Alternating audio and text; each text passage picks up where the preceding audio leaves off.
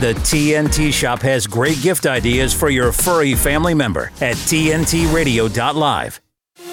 From the Cold War to propaganda and the deep state, Pelle Neroth Taylor on today's News Talk, TNT. Yes, hello, welcome to TNT. Today's show or intro opener is going to be about Putin's interview with Tucker Carlson last night, European time. And I won't go into too much detail. I'll just give you some impressions. I watched the whole thing so that you don't have to, or maybe you'll watch it anyway.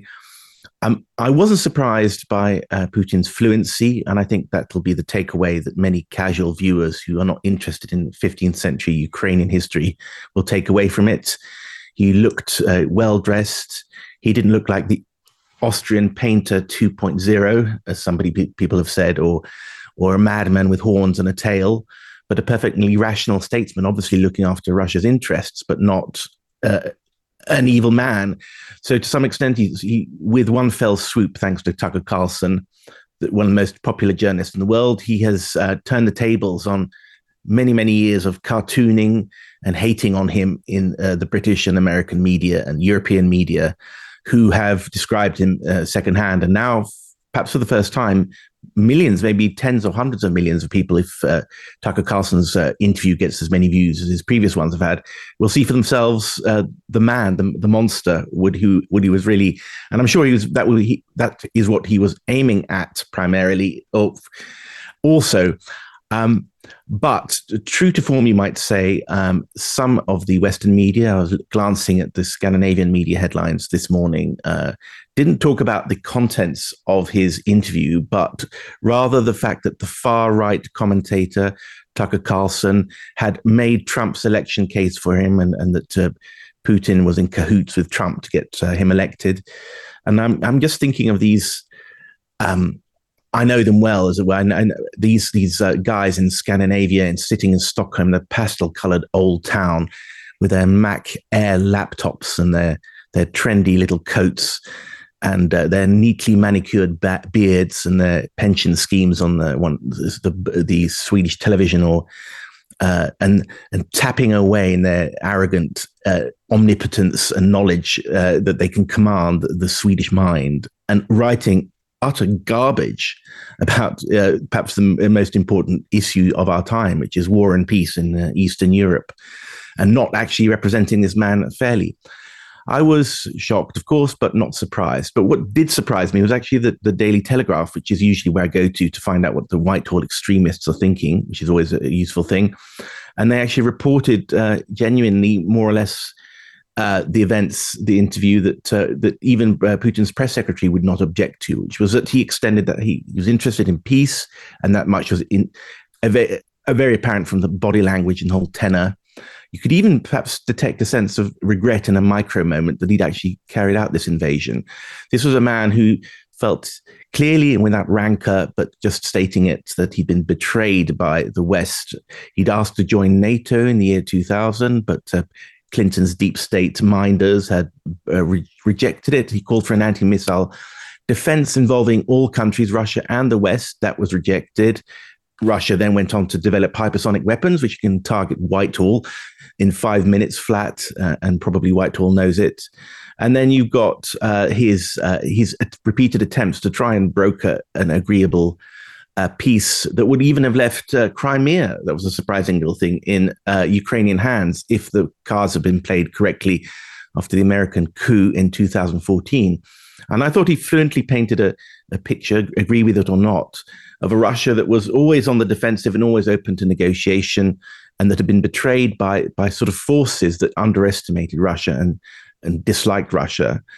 And the Telegraph, to its credit, even reported, I think, which has been known to those of us following the non-corporate media for years, which is that the Boris Johnson torpedoed a very far-reaching peace deal that was signed, almost penciled in and almost signed by the Ukrainians and the Russians in early 2022, which would have avoided nearly all the slaughter and bloodshed. Now, a couple of Ukrainian figures who were former advisors of Zelensky's and so on, so they're not exactly Russian spies or assets, have said the same thing, that it was a fantastic deal. And some of the more abstruse requirements, which is denazification of the Ukrainian body politic, was sort of there for the birds, or for completion's sake. But the main thing was it actually left Ukraine with its hands on Donbass and with security guarantees and so on. And that was actually reported by the Telegraph, and with actually naming Boris Johnson as the guy who's accused of being guilty of that. I could talk much more about it. Maybe I'll go back to it on Monday. I hope the spooks and Whitehall and Washington will be poring over this thing and treating it seriously. But my overall impression was, especially after watching the Biden Cluster F press conference yesterday, where he showed a man who's totally mentally debilitated, but is that we in the West have to up our game. We're going to compete diplomatically and in a friendly way with Russia and China. We're not going to have a third world war. We're not going to fall into some disaster, but we are going to have a better elite, a better political class, because we are going toe to toe with really competent and bright people around the world. And so we have to up our game. Anyway, we've got Basil Valentine, our news producer. We're going to pivot to South Asia after the break. This is TNT Radio. Keeping the commitment 24/7. I come to you for facts. I really appreciate what you and your team do. Today's News Talk Radio, TNT. Hi, Basil. How are you doing? Very well, thank you, Pelle. Good to be with you. And hello to our viewers and listeners all around the world. You are going to tell us about the very important country of Pakistan, and they're having an election, and what's going on there. Can we sort of fit it into a situation that we might be familiar with, populism versus deep state or something like that? But you tell us what's going on there anyway. Well, first of all, if I may, Pelle, I just want to reference very quickly Boris Johnson's role in scuppering the Ukraine-Russia peace deal. I mean, we often talk about what a sort of bad dream dystopia we're living in, but in many ways, the pinnacle of that in recent years is that a buffoon like Johnson, an entirely sort of selfish, rather ludicrous figure, propelled only by his own ego and ambition, with very limited geopolitical understanding, and obviously even fewer morals, could somehow have been in a position to scupper a peace deal between two major countries that's resulted in the death of hundreds of thousands of people and the tremendous destruction. It beggars belief, really. It's almost like, somebody said that Mickey Mouse had been responsible for scuppering the peace deal. It would be scarcely less believable. It's like a gigantic tragedy and a gigantic farce at the same time. Yes. And, and I was reading that Boris Johnson was trying to finish his book on Shakespeare while trying to appease his wife, and they had a young child in Downing Street. And you think that he was trying to juggle all these things and COVID or the post-COVID and sort of totally out of his depth and being sent on some hunch that the Russians were going to lie doggo and be defeated. And it's funny because the Guardian hates Boris Johnson, okay, and he's a buffoon or something. But of course, they're also extremely anti-Russian, and they have got friends in Whitehall. That's my new euphemism. And their friends in Whitehall are sort of saying, well, Boris did the right thing in his Ukraine, in his whole hardline Ukraine stance. So you have two totally different Borises on the pages of The Guardian. You have the Churchillian hero facing down Ukraine, doing the right thing. And then you have the total buffoon in domestic politics. Guardian, make up your minds. Which Boris is the real one? Of course, it's the buffoon in my mind. Anyway. Very good point, Pelle. And I mean, it doesn't seem to weigh on his conscience at all. That's the bizarre thing as well. I mean, some people are racked with guilt over having a library book out late. I know. Boris responsible indirectly for the deaths of thousands and thousands of people. I mean, it beggars belief, frankly. But on to Pakistan. Yeah, as bad. Yeah, pretty much as bad as Tony Blair. I agree. Who belongs in jail, of course. Well, or in a hotter place. Time for Pakistan. Anyway. Yeah, exactly. Is Pakistan a modern functioning democracy, or is it some kind of military dictatorship with only sham elections? That's the question that's sort of being asked of it. Of course, the backdrop to the elections is that the most popular politician in Pakistan, who I can safely say without doubt would be elected prime minister in a landslide were he not in prison, is Imran Khan. But of course, he's languishing in jail, and his Pakistan PTI party has been forced to fight the election with one hand tied behind its back, almost literally, harassed constantly. Imran's party fights state pressure in Pakistan election. The Pakistan Tehreek-e-Insaf party is in the crosshairs of the military, who run the day-to-day affairs. Nevertheless, a lot of candidates have stood as independents. This is a Pakistani tradition. You can stand as an independent and then declare your affiliation to any party within 72 hours of victory. And the independents, with just over half the vote counted, are ahead. A lot of these PTI loyalists have been forced to run ahead of independents, and they've now got in front. If I can quote Bilal Gilani, executive director of the polling group Gallup Pakistan, he said that even if the PTI party, that's Imran Khan's party, is unable to form a government, the results show that there are limits to political engineering, he said. He told AFP, it shows that the military do not always get their way. That is the silver lining. Wow. So Imran Khan, he's still in jail, presumably, but he would get an amnesty if these independents, who will then declare their allegiance to the PTI within 48 hours, get on top. And we will have a sort of, let's kind of, I know it's always a mug's game to sort of try and squeeze it into our Western template, but isn't he a sort of populist friend of Trump and wants to make peace with Russia, whereas the military are kind of more aligned with the US and the deep state there? Yes, absolutely. That's why he was deposed in the first place. He refused to join the so-called coalition against Russia, refused to sanction Russia, wants to make peace, as you say. Whether or not he gets an amnesty if the PTI form a majority is a different matter altogether. The Muslim League remain in second place.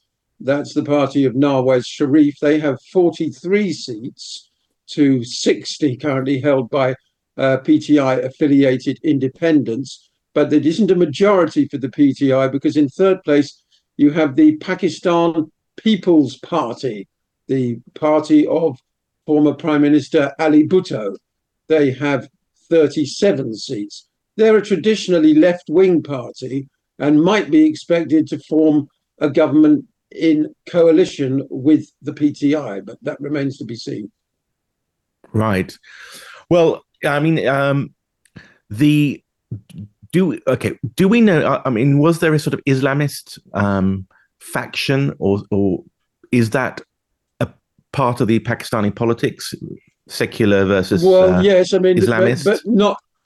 but not of the sort of head chopping variety. I'm afraid to say that the extremists have been responsible for bombings and shootings in the western provinces in recent days in the run-up to the election.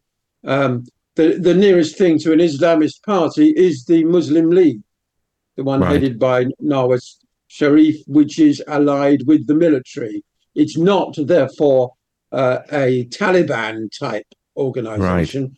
Far from it. It's more of your sort of, dare I say, traditional authoritarian Islamist, but allied with Washington type party, also allied with the military.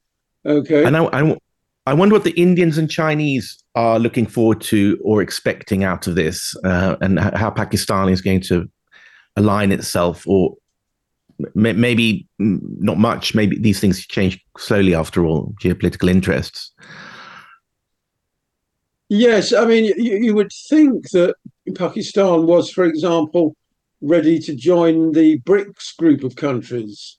It doesn't appear to have made any particular overtures. And of course, the enmity with India is historic, ongoing, requires, a lot more balm to be applied to it, shall we say, before there's a lasting peace there. But, all in all, there are discrepancies, of course, in these elections, people complaining about the late release of voting figures due to an internet glitch, believe it or not, Pelle. Right, yeah, exactly. So same problems all over the world. United States, Pakistan, very difficult to run an election without the internet these days. I don't see what's wrong with paper ballots counted by hand, but hey. Well, I'll just say a quick thing before we end this news talk. Because I'll forget otherwise. But in 2018, the last Swedish election, the so-called far right, the associate Sweden Democrats who wanted to limit immigration, they were the largest party, I think, on 24%. And there was an internet glitch for an hour or something in this high-tech, highly advanced country. And afterwards, they suddenly seemed to be a few percent down to 17 or 18%. I can't swear on that. I have to go back into the records and so on. But I remember thinking at the time, and it was all over social media, and my very closely Swedish observing friends were saying, well, this is a fraud that's going on. Anyway, I'll keep an open mind about that. Well, anyway, Basil, thank you very much for today's update and news talk. Very interesting to talk to you. We'll follow the Pakistan story maybe on Monday. Anyway, thank you very much, Basil. Talk to you soon. Good to talk to you, Pelle, and see you next week. Good to talk to you. Cheers. This is TNT's Hrvoje Moric. He details factually how Russia is rolling out the algorithm ghetto. The multipolar edition of the algorithm ghetto, a prototype of a traffic light that records traffic violations by a pedestrian at a crossing, was tested in Moscow. So Russians now, they'll have the government will take a snapshot of their face and then run that through the databases to figure out who is who and then find them, I suppose. And then, he points out that there are a lot of developments now. Moscow 2030, they want to make Moscow achieve smart city status. And there's just, you look at the white papers, Moscow and Russia are all in on Agenda 2030, smart cities, algorithm ghetto, digital IDs. Hrvoje Moric on today's News Talk, TNT. Radio works because of its ability to personalize to the listener. What's exciting these days is that people are rediscovering it. People are really rediscovering just how powerful radio is, how ubiquitous it is. It's in our cars, it's in our homes. There are so many new ways to access it. It's everywhere. To find out more, go to tntradio.live. Discussing the politics of the new European populism, Pelle Neroth Taylor on today's News Talk, TNT. I'd like to welcome a fellow TNT host and a prolific blogger and thinker and interviewer, Hrvoje Moric. Sorry if I pronounced that wrong. You get a go to pronounce my name wrong. Welcome to the show, and we will talk some events and geopolitics. I know that you have a large number of strings to your bow, but I'm quite interested. Let's start with something trivial. I see that you have 3 flags on your Twitter bio.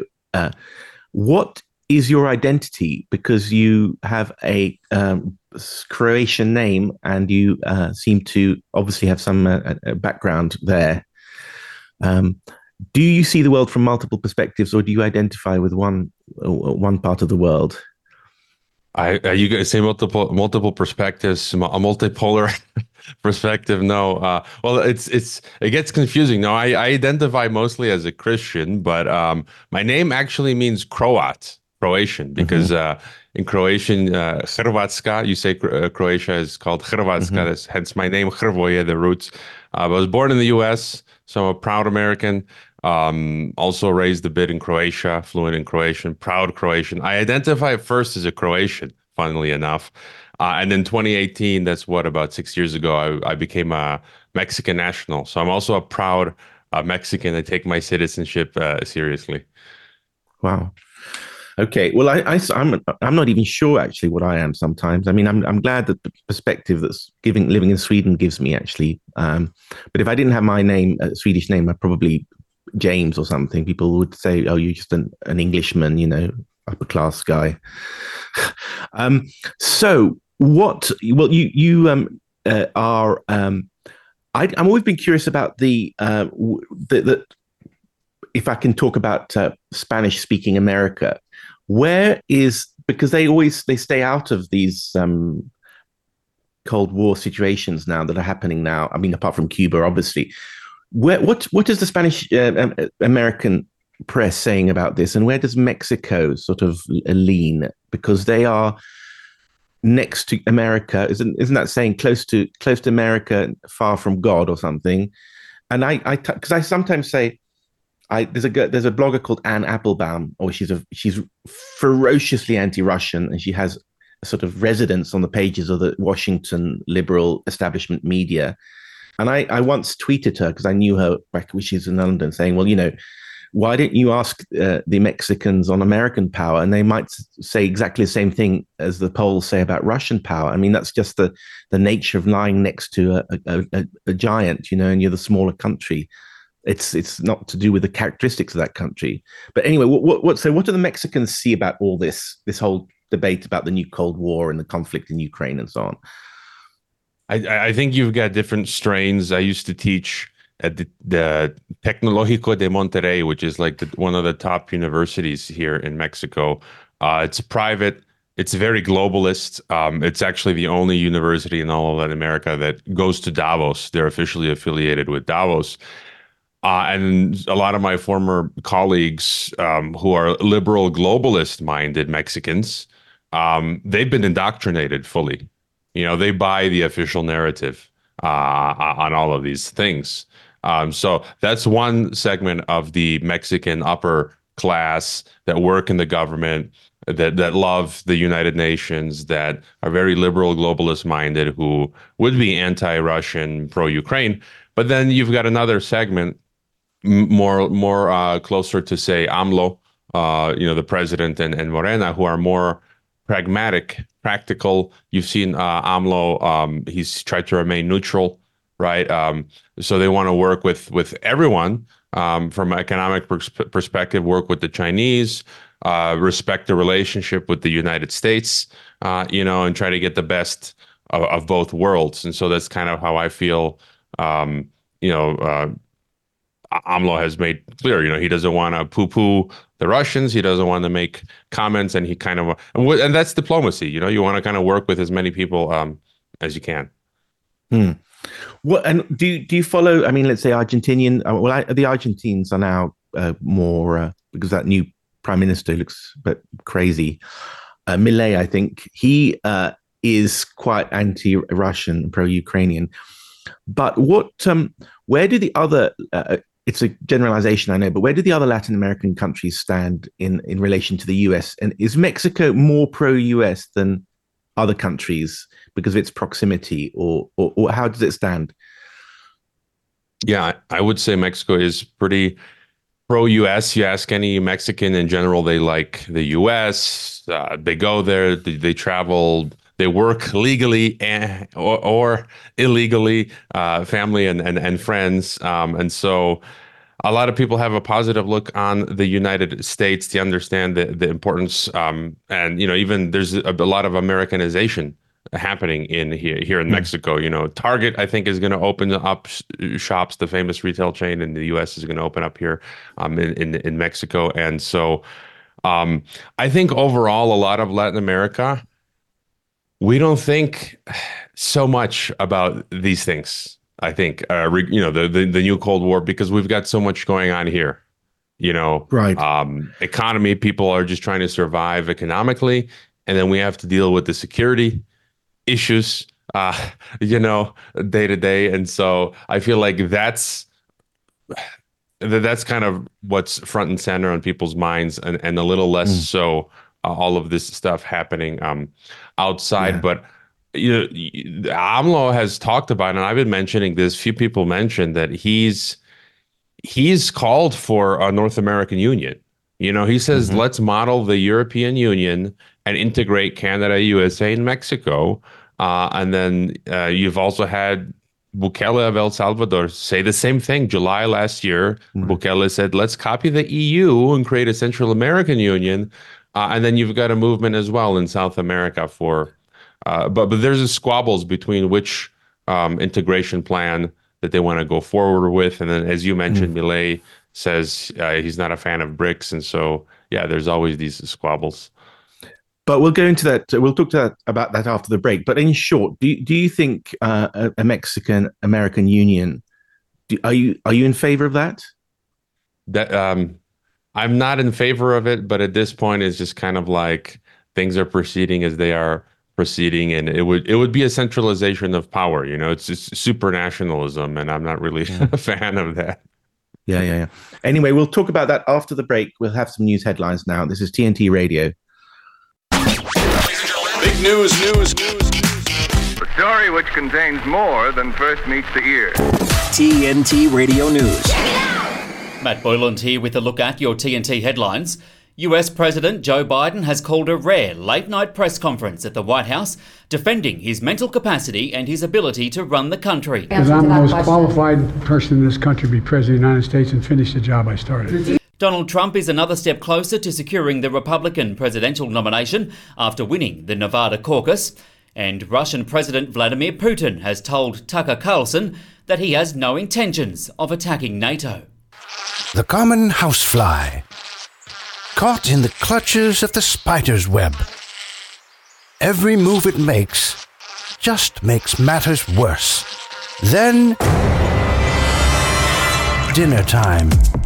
Feast on the captivating stories, videos, and helpful information on our website. Whoa. Dinner's ready. Oh, man. Escape is futile. Just one more video. Get stuck in our web. TNTRadio.live. Right. Welcome back to TNT Radio. This is the Pelle and Neroth Taylor Show. We are talking about Mexico and the United States. From a sort of Trump's America, or his Trump, the Trump universe. I mean, America is receiving unacceptably large amounts of illegal immigrants, which may have the aim of balancing the election in favor of the completely decrepit Biden. What's the Mexican perspective on these large people transfers from Mexico into America? There are different perspectives. I've spoken to some Mexicans who complain because they say that the migrants that don't get into the U.S. remain in Mexico, right? And cause a strain on Mexican society, economy. So that's one issue. And others, say it's a good thing. But I've talked about this a lot on my program as well, that I just see it as a sustained attack on the United States, and it's open. The globalists, they openly talk about this, how it's a project. Even the UN has a paper called Replacement Migration. That's literally the name of the document, Replacement Migration, and the UN is financing all of this, which is insane. And I've had guests on from Panama and other countries who've said they've seen with their own eyes maps that the NGOs, Red Cross, give out to migrants to help them all along their path. And it's a war. It's a military strategy to break down the United States and Europe. I'm also, like I mentioned, in Croatia, the same thing. Croatia's having problems dealing with migrants, and it's basically to my view is that this all comes down to a world government, because you have to break down the West economically, so the global South they get closer to parity in terms of economics and politics. So that then gets you closer to trying to form a supranational world federation. And they they don't want these global corporations that run everything. They don't want any strong polity, right? They don't want a strong United States. Anyone that could potentially oppose this global project. So that's kind of how I see things. Well, I agree, but and maybe what Putin stands for the national interest of Russia, although it's a very large country. So maybe Putin and Trump and all nation states, we should unite against this sort of world government that's trying to destroy us and led by corporates and other things, So we're attacking the wrong thing. And the other thing that struck me is that, why should Americans... I'm talking about Ukraine because it's so close to us here in Scandinavia. The Baltic Sea is very shallow, and then suddenly you're in Russia. Why should you worry about that border when there's a border much closer to you? All the Swedes, like there's a Swede of a certain kind, let's say in his 30s and 40s, sometimes an engineering or military background. And he'll say, yeah, no problem. 40% Muslim in my hometown. Yeah, no problem. Young men, fighting age, no problem. Oh, no, but we've got to fight those Russians over there, 5,000 kilometers away, because they're going to take over our country. And I said, well, isn't these young men, they might be nice guys and their mothers love them, but they're swaggering around the streets here and on welfare, and they're quite aggressive sometimes. Isn't that an invasion force, No. So it's this double think about this whole conflict. And I don't know if you have, do you ever have that debate in America, Ukraine versus migration? What is settlement and what is invasion, Yeah, it doesn't make any sense. In fact, there's a Swede that I know that was here in Mexico recently, and I'm asking him, it's a friend, and I'm asking, I'm reading in the papers that there's these rapes going on in Sweden, chaos, and they're kind of the kind that you just described, where he's like, no, everything's fine, nothing's happening. I'm like, but I'm reading it on the papers, and they want to be politically correct. And so, yeah, I would totally agree. The U.S. should just drop everything and focus on the border, because I had a friend a year ago call me. He's an evangelist, a Christian evangelist. He used to live in Mexico, and he lives in Texas now. He goes to the border between Texas and Mexico and preaches the gospel. And he calls me up 5 minutes before my TNT show saying, there's 1,000 Russian men here. Like, he sees them. He's using the Google Translate to communicate with them. Right. You got Russian military-age men, Chinese, Arabs, Africans, the entire world. I think I read that 33,000 people from Turkey were coming in over the past couple of years. So we should drop everything and deal with the border issue. But unfortunately, our intelligence agencies were run by traitors. The Department of Homeland Security, Mayorkas, they're all complicit in this project. The impeachment of Mayorkas failed, sadly. I've had the DHS ban me from PayPal, and so we're run by a bunch of traitors in the U.S. So just tell me what's happening with the border deal. From a European perspective, we're trying to find out whether the Democrats are trying to stitch up a deal that will get their beloved Ukraine aid through in return for some concessions on the border, but the Republicans are not doing it. Is that right? Is there going to be a border deal signed before the election? I think there could be. I haven't followed that closely, but from my view, from past interviews, there was a guy called Todd Miller that I've read his book. He's really good. He's leftist, but he talks about the border security complex, which no one talks about. And he says it's a bipartisan thing. So it's not really left or right, that, even under Biden, you've seen all this investment going into this border security complex, and that now they're using new technology. Forget this idea of some, old-fashioned wall. They're creating this smart border, AI, drones, cameras, and both parties are involved.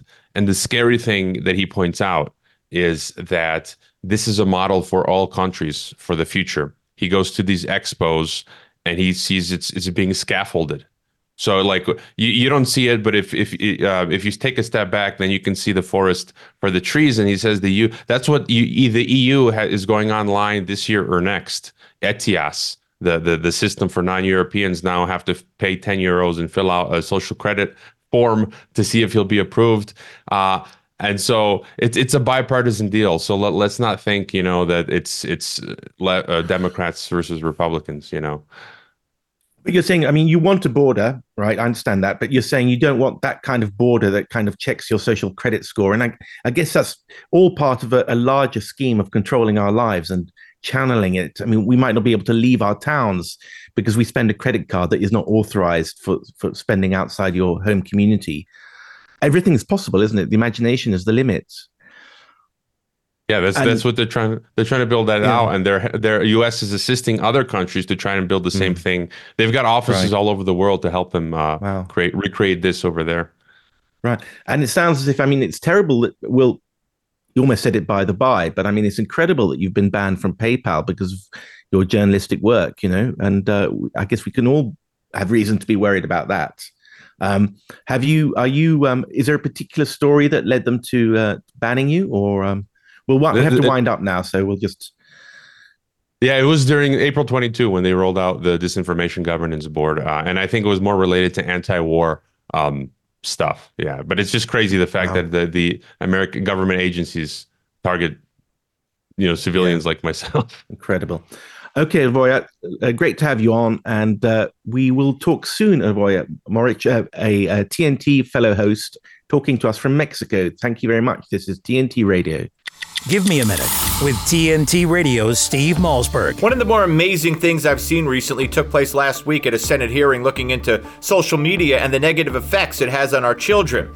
Here's Senator Josh Hawley confronting Facebook CEO Mark Zuckerberg. 37% of teenage girls between 13 and 15 were exposed to unwanted nudity in a week on Instagram. You knew about it. Who did you fire? Senator, this is why we're building all Who did you fire? Tools. Senator, I don't think that's... Who did you fire? I'm not going to answer that. Because you didn't fire anybody, right? You didn't take any significant action. It's appropriate to talk about individual it's not appropriate. HR decisions. Do you know who's sitting behind you? Hawley then pointed out to Zuckerberg that in attendance were parents of children who have been harmed, or as he put it, are now gone. Would you like to apologize for what you've done to these good people? I'm sorry for everything that you've all been through. It's terrible. No one should have to go through the things that your families have suffered. Zuckerberg getting up and apologizing, of course, too little, too late. But what we saw was virtually unprecedented. Thanks for giving me a minute. I'm Steve Malzberg. Catch my show Monday through Friday, 9 p.m. Eastern, right here on TNT. I'm CAL FIRE Battalion Chief Isaac Sanchez. And normally we like to provide you with tips on how to keep yourselves and your family safe during wildfires. But given the historic impacts that the weather has had on our state this year, we would like to provide you with tips on how to keep yourself safe during extreme weather. If you reside in an area susceptible to flooding, please take the necessary steps to prepare to evacuate if advised. Make sure you've identified at least 2 exit routes out of your neighborhood, as one of them may be blocked or flooded. As the weather develops, remember to check in on vulnerable neighbors and family members. They may need additional time to prepare for evacuation. And just like during a wildfire, if you feel unsafe, please evacuate. You don't have to wait for the order to come. Keep an emergency go bag ready in case you need to evacuate. And always remember to plan for the safety of your pets as well. If you must leave, never drive around roadblocks. It can take as little as 12 inches of water to sweep your vehicle away. And always remember the mantra, turn around, don't drown. Be aware of first responders working in highly impacted areas, especially on the roads. For additional safety tips and updates on CAL FIRE activities, follow us on social media or visit fire.ca.gov.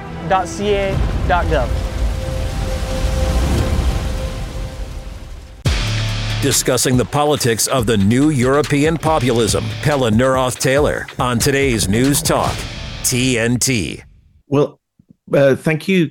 Welcome back to TNT Radio, Freedom Radio. This is, it's my pleasure to introduce one of Britain's best-known investigative TV journalists, Roger Bolton, whom I've known about for decades. And this is the first time I have the pleasure of talking to him. He will launch straight into the work which you will forever be associated with, because we're talking to an audience who probably might have been born after 1988, but no apologies for that. And I know that you've probably talked about it in interviews before.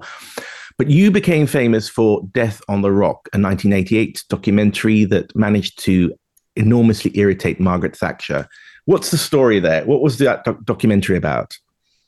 Yeah, she said she was beyond fury. I'm not sure where that place is, but you've got to look at the context of the times. 1988, the troubles in Northern Ireland had been going on for almost 20 years. There was no solution in sight. And I say the troubles in Northern Ireland, but of course, the IRA had worked out that they were pretty well penetrated by British intelligence. It was very difficult for them to carry out a great deal of activity in Northern Ireland. So they moved to the mainland, to the UK, but also tried to expand into Europe. And what they looked at was Gibraltar.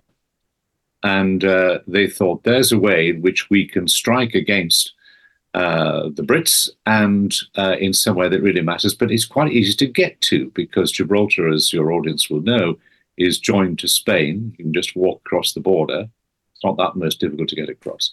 So that was what they did. They selected Gibraltar to explode a bomb in a car. And they looked as though they were trying to do it at the time when a military band, a British military band, would be playing, and there would also be an audience. So that was their operation. There's no doubt they were planning what most people would call an atrocity because of the consequences that would occur. The British intelligence got wind of it very early. And what basically happened was that the IRA members crossed the border on a reconnaissance, unarmed, without a bomb, walked around. They were at a certain point interrupted by SAS members, apparently 3, there may have been more, and they were shot dead.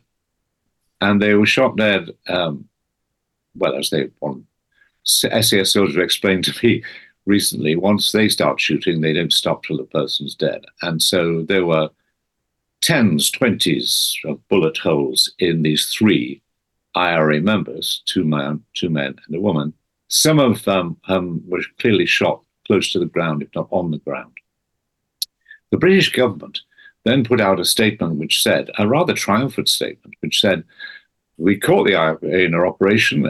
They made efforts to resist arrest and to return fire, and we killed them. And that was the announcement that went out. Problem is, they weren't armed. There was no bomb. So the following day in the House of Commons, Sir Geoffrey Howe had to get up and say, not quite as we said. And they were unarmed, and there was not a bomb in the car. And of course, you knew as a journalist what would happen. The IRA would say that's evidence of a shoot-to-kill policy. There'd be a row. And it didn't take a genius to work out that since one of the IRA members was a young woman, that, her face would be painted onto the end of some of these houses in Belfast in terms of the Virgin Mary. So we thought we'd better go and find out what happened. And, why is this government announcement so at variance with what actually happened? That was the genesis of trying to explore it. Then, while we were doing that, events were taking another turn when the IRA members were taken back to Northern Ireland to be buried and given full military honours by the IRA. A Protestant gunman came and started shooting and killed people. At the funeral of those who'd been killed in the cemetery by the Protestant gunman, 2 British Army sergeants got caught on the edge of that funeral. They were stripped, taken away and shot by the IRA in their underpants, and their bodies left.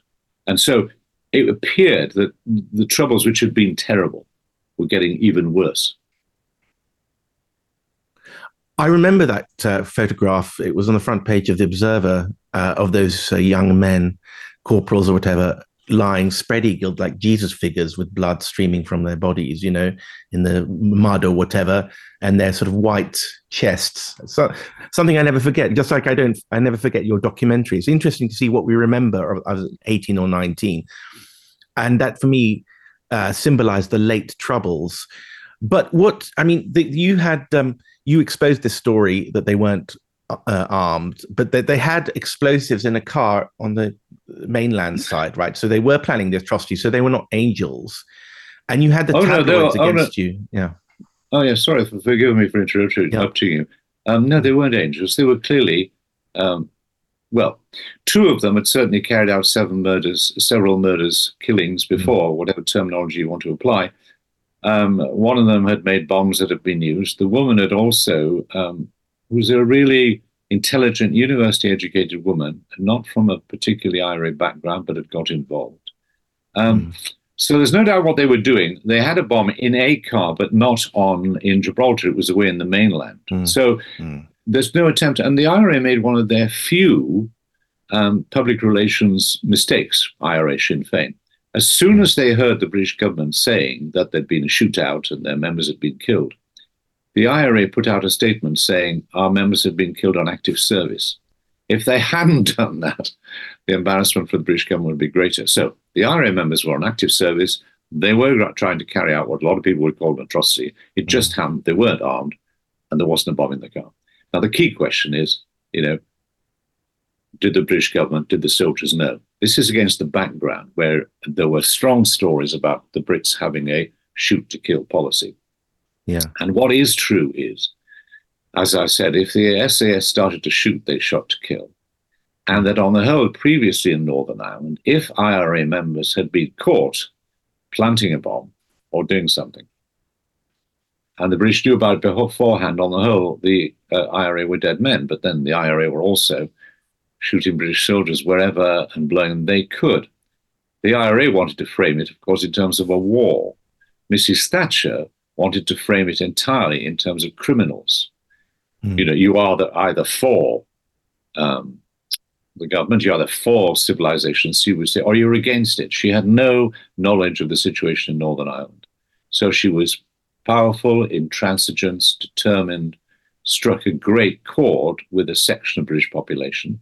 The IRA were feeding off a long, long history of Republican struggles in which the guns had been used. So they represented themselves as freedom fighters. Mind you, by 1988, there was a lot of corruption in the IRA. They were blowing up people they disagreed with, not British soldiers necessarily. They were robbing banks. They were running protection rackets. There's a lot of corruption in it as well as idealism.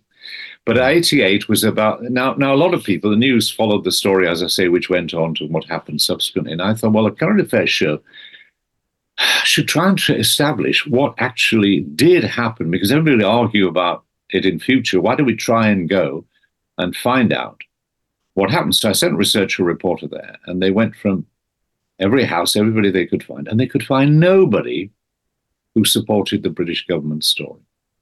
Nobody. So I went to the MOD and I said, will you give us a representative and tell us, no, we're not briefing you. Then I went back and I thought they're playing a game. They'll give us a minister when we've done all our filming, when they know exactly what we've got. And at the last minute, they'll give us an interview, but they didn't.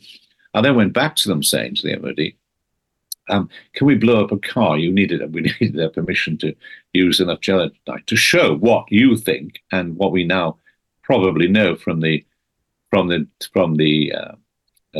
that had been captured on the mainland of Spain, not in Gibraltar. We probably know how big this explosion was going to be. Can we blow up a car to demonstrate it? No. I'd never faced that level of opposition. Normally in this situation, you get background briefings for everybody, go across the north down, try and get it from Sinn Féin IRA, try and get it from the MOD. No, they wouldn't get it. So this was very suspicious. And then we found witnesses who actually said that in their view, they could have been mistaken, but they said what they saw. They saw people being shot in the back. They saw people being shot without a warning. Now, they might not have heard a warning. There was some way. But as I say, nobody would support the British position. So we thought, what's our conclusion? We can't come to one, but what we should do is place all that evidence and then suggest there needs to be proper further inquiry. You see, the defense of the British soldiers is the classic one, that the enemy is making attempts to resist. Well, and they use the same words. And were they resisting if they were shot in the back running away? Why would they resist if they didn't have guns? Why would they resist if there were no bombs? And then the argument was put forward, maybe they could have had a trigger device in their hand, which if they pressed would have exploded the car. Well, set aside the fact there's no bomb in the car. In the opinion of bomb experts formerly employed by the government, actually, Colonel Stiles, that wasn't possible in Gibraltar. It's too difficult. So the whole thing didn't add up. So we made this program. And then just before it was transmitted, unknown to me, the government rang up the regulator, the broadcasting regulator, and said, please ban the program. So the boss of the regulator looked at the program and kept them informed all the time and said, no, there's no reason not to put it out. We'll put it out. And then the government said, well, it's going to prejudice the inquest. And then you thought, well, hold on. A, the inquest is in Gibraltar, not in the UK. It's outside British jurisdiction. Secondly, the MOD had been feeding inaccuracies continued to newspapers such as the Sunday Times. Lies, actually. Let's be truthful. So that was all right. They could flood the papers with lies. We couldn't just present evidence without a conclusion, but saying, I'm afraid to say we can't find anybody who supports the government position. So having failed to get the program banned on the day of its transmission, without having seen it, the Foreign Secretary, Sir Geoffrey Howe, said it was a disgrace and so on. And anyway, there was then an inquiry. It took about 8 months. And then a former Conservative minister chaired this inquiry, a good man, Lord Windlesham, who knew a bit about television, but a former Conservative minister from Northern Ireland, combined with a QC, Richard Rampton, who's just died. And they went to Gibraltar and they talked to witnesses. They had a look at all the rushes. They went through all our expenses. I mean, I don't think there's another program. And in the end, yeah, we made one or two very small mistakes, but they said, fortunately for us, after that time, that it was a very good program. It was made honestly and decently and whatever. A government, of course, wouldn't accept that. They said it was a report by television, about television, by television, for television. Right. And there we left. And 2 years later, the company for which I worked, Thames Television, lost its franchise. Now, whether it lost it as a result of that, I don't know, but it can't have helped.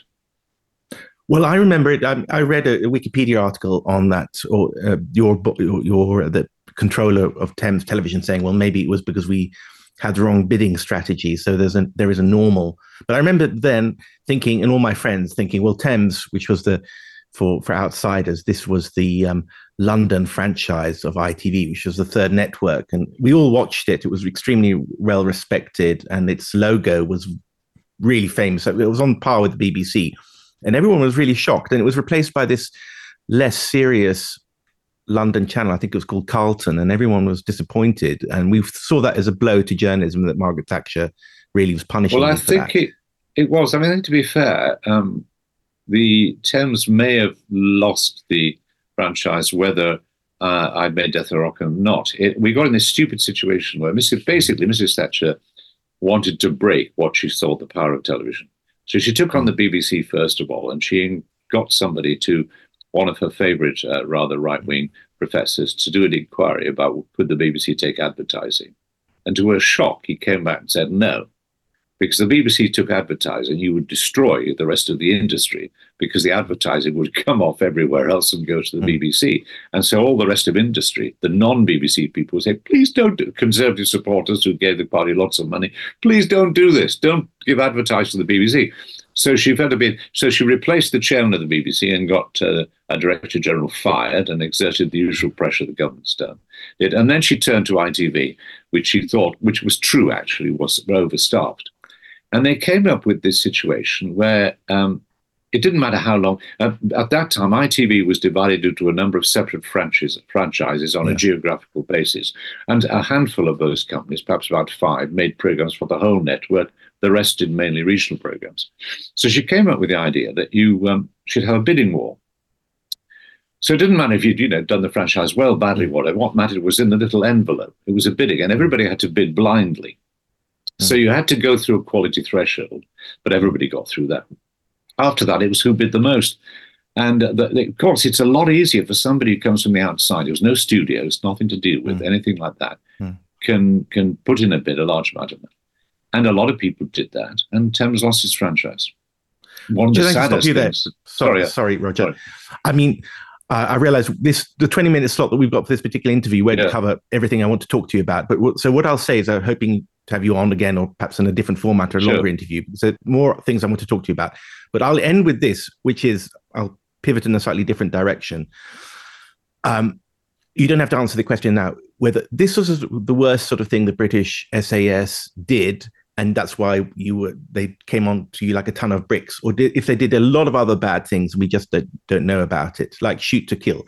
I'll tell you a little bit about my background, because I'm half Swedish, half English, and I speak Swedish fluently. And I came to Sweden partly because I wanted to pursue the stories that happened in Scandinavia that the British media didn't have access to. And one of those stories was the assassination of the Swedish Prime Minister, Olof Palme, in 1986.